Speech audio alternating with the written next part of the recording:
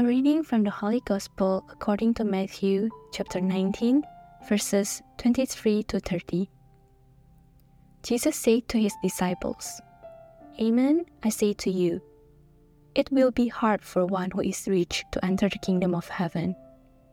Again, I say to you, it is easier for a camel to pass through the eye of a needle than for one who is rich to enter the kingdom of God." When the disciples heard this, they were greatly astonished and said, "Who then can be saved?" Jesus looked at them and said, "For men this is impossible, but for God all things are possible." Then Peter said to him in reply, "We have given up everything and followed you. What will there be for us?" Jesus said to them, "Amen, I say to you, that you who have followed me, in the new age when the Son of Man is seated on his throne of glory, will yourselves sit on 12 thrones, judging the 12 tribes of Israel. And everyone who has given up houses, or brothers, or sisters, or father, or mother, or children, or lands, for the sake of my name, will receive 100 times more, and will inherit eternal life. But many who are first will be last, and the last will be first." Hello, I am Lime from Indonesia. In the Gospel, when Jesus said, "It will be hard for the rich to enter the kingdom of God," I am wondering, who is the rich? Most people have different opinion for the word rich. It might be earning a lot of money, having big social circle and fame, living surrounded by the people you love, having wisdom and intelligence to teach people. But why being rich holding us back from reaching the kingdom of God? In our daily life, money, love, intelligence are our basics for living. It is essential to have them. However, sometimes we only focus on seeking them, thinking that by having these, we will have a perfect and successful life. And if we lose all of this, we will feel helpless, left out, alone. We thought that it is impossible to live without all this. Seeking them has become the main goal of our life. Today's Gospel asks us to reevaluate our life. What is my main goal?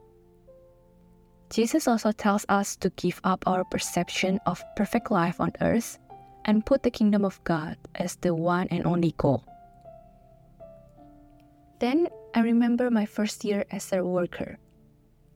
After finishing my degree, I got my first job. I was really enthusiastic, trying to gain money and experiences. My main goal was to have many projects and became team leader. And yes, I reached my goals. But I didn't find any satisfaction from the projects. The projects had made me work alone, like a robot, neglecting my health and people around me, creating an intense and tiring atmosphere every day. The health issues also forced me to take a break from work. I lost my direction and started questioning my life. However, during the resting period, I had more time to look back and reevaluate my life. Then I came across the Bible verse from the Gospel of John, chapter 10, verse 10. Jesus said that He came to give us life and have it more abundantly. Deep inside my heart, I really wanted this abundant life. Jesus told me to find Him, so I put my ambition away, spent more time praying, did church services, and started joining the Bible study. Just like Jesus said, it is easier for the camel to pass through the eye of a needle.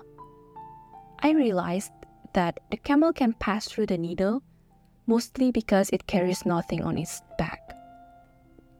Just like the camel, God wants us to come to Him, carrying nothing with us.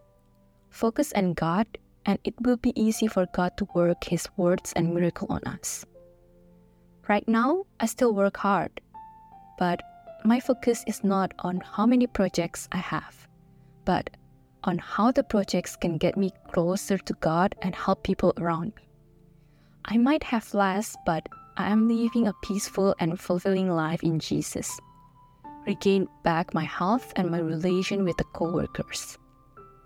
So, what it is that you seek in life that you are afraid of losing and holding you back for seeking kingdom of God? In our daily life, we can try and learn to rely more on God, like a child relying on his father. Because as Jesus said, for God, all things are possible. And God our Father will never leave us alone. Because in Him, we will receive 100 times more and at last, eternal life. Glory be to the Father, and to the Son, and to the Holy Spirit, as it was in the beginning, is now, and ever shall be, world without end. Amen.